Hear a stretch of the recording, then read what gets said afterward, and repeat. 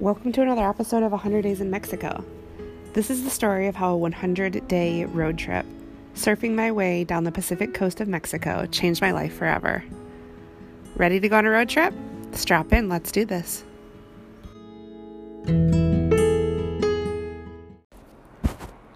Episode 45. The eating disorder never really goes away. Day 485. A few weeks into my stay in Bali, several strokes of good fortune lined up for me. First, I found a location off the beaten path with uncrowded waves, a rarity. Then, I found a surf coach who was very experienced in working with women at my skill level, and who was also very affordable. And lastly, the waves were good. Good waves can be so fickle. You can go months without good waves. It can be windy, and the swell can be crossed up and bumpy. There could be no swell at all. The water could be dirty from the rain. The crowds can make it impossible to catch a wave. The swell could be too big for the location or too small. The tides could be wrong or at the time of day when the winds are right. There are a million factors that need to line up for good surfing. And so we wait, and we travel, and we rehearse on crappy conditions, and we arrange our entire lives and sacrifice money and relationships and jobs and families in order to surf when the conditions are good. If we were to calculate how much money and time is spent for each good wave, well, we just don't do that. I was having the time of my life. My skills were improving and I was getting good waves. And this is the big one. I was losing weight. Surfing was taking my mind off of eating. It was making me ravenously hungry, but I didn't notice until I came in. Surfing in the morning allowed me to delay breakfast by 3 hours. It felt so good to be that hungry, real physical hunger, after so many years of eating when I wasn't hungry, because every emotion showed up in my body as a close cousin of hunger. Real hunger, for the first time in years, was decadent. My body was actually loving it. It started innocently enough. Nothing was open at 6:30 a.m. when I went out to go surf. And by the time I was home, showered, and ready to go out for food, it was nearly lunchtime. I was traveling with a friend, so we coordinated meals together. Although after a late post-surf breakfast, I was ready for a light lunch by mid-afternoon, she didn't seem to be hungry yet. So I distracted myself from the hunger by hitting the beach for some sprints or yoga, delaying lunch all the way until dinner. Once again, I would be truly hungry by the time dinner came along. And it felt so amazing.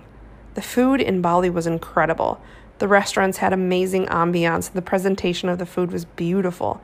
Since I was truly hungry, I truly enjoyed my food. I ate slower and enjoyed it more than ever before. But after several days of this, when my body realized it wasn't properly fed, it threw a protest. Overtraining and underfueling had weakened my immune system. I became quite ill, with a fever and vomiting. After the fever broke, I gave myself a couple of days off. But after 2 days, I was right back to my full daily routine. A warm-up, 100 squats and 100 crunches, then surfing 2 to 3 hours, then 1 hour of dry land training, and lastly, 20 to 60 minutes of gentle yoga, all on 2 meals a day. Then my heart started to act funny. It felt like my heart was being squeezed. I got lightheaded and then it would be done. It would return at random times, maybe 10 times in 30 minutes, and then not again for several hours. I noticed a lot of swelling in my legs, but nothing hurt, so I went surfing. But my heart felt like it was pounding. My body felt weak and shaky. I cut my sessions short, and I felt guilty for doing so. I got out of the water and felt hungry, truly hungry. But instead of going to get lunch, I decided to sit down and write for a while. I had only surfed 1 hour, and that wasn't enough to really earn a meal. I can't risk getting fat. I need to either surf 3 hours or not eat when I'm hungry. I simply can't trust my hunger. The next day, the waves were good. I had a session scheduled with my coach. I had to surf. I just had to. My heart felt funny, though, through the entire session, but I refused to tell my coach because I knew he would tell me to go in. That afternoon, my chest started to feel as if it was being stabbed, and pain started shooting down my left arm. In 8th grade, my first basketball coach presented the end-of-year awards. He called my name for me to come up and receive the Most Improved Player Award / insult. Before he shook my hand, we posed for a photo. He told everyone that on my first day of practice, I threw the ball at the backboard so hard that it bounced to the other side of the court. It has always seemed to me that the right combination for success is force, strength, and sheer determination, forcing the body to submit. As politely as possible, my surf coach commented on my performance that day.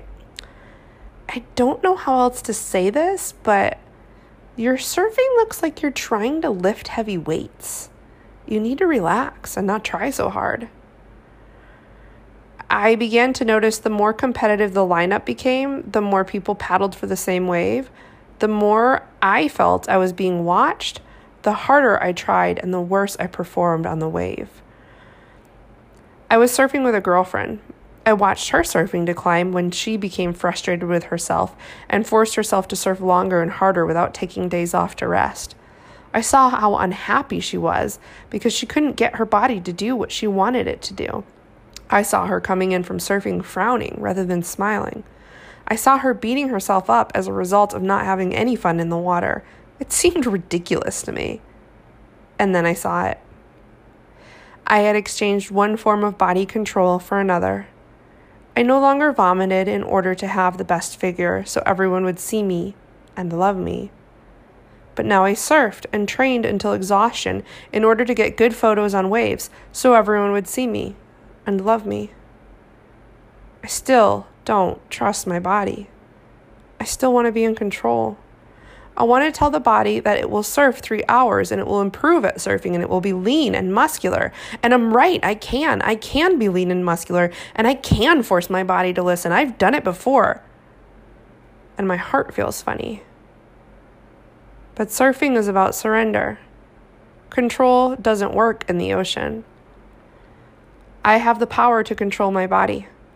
I can force it to eat or not eat. I can force it to move or not move. But at some point, my body wins. Nature always wins. There is an order to the universe.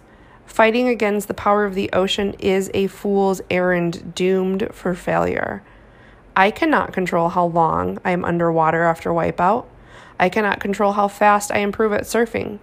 I can train and practice, but there is so much more to surfing than simply the factors I control.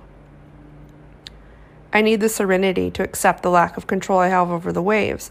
I have to let the wave do its thing and then respond.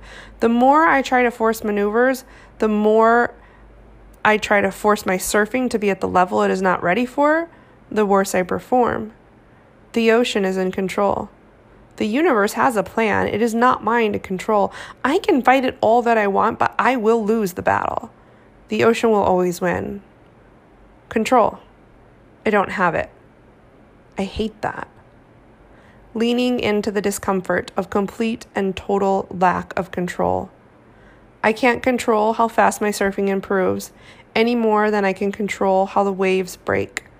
I can't control the speed at which my recovery happens. I hate myself for mistreating myself, so I mistreat myself for hating myself. Give it up. Step 1. We admitted we were powerless over the body and that our hearts were acting funny. Back to step 1. Again and again.